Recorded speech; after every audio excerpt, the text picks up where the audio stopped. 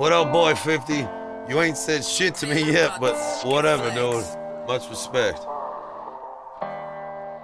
I'm just a freestyle rider from the Midwest.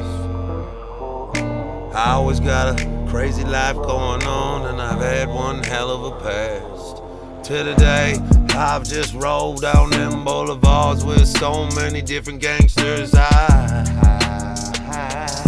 I'm not proud of myself, but I know I'm one real ass down to the bone motherfucker. I'm not playing no jokes, no games with no motherfucker. I'm not here to play. I hope you hear me. I've been trying, I've been grinding, I've been pushing, and I will continue to ride.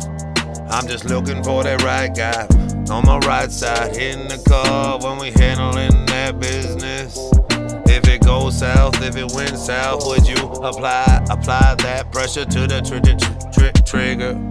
Would you let them know, or would you let them sit there and figure? Cause the time that they have to figure, they already pulled that trigger. Had a motherfucker double cross me. See, you need to know that so many people are raised and grown different ways. Some are told pull the trigger, then worry about it later. Best believe that. So you better be on the grind on time with the finger applying pressure to the trigger. If it needed to, I don't need no itchy trigger fingers around me. Hell no. No, better be. I need surgical, yeah, to the point, yes sir. Technical, all the time.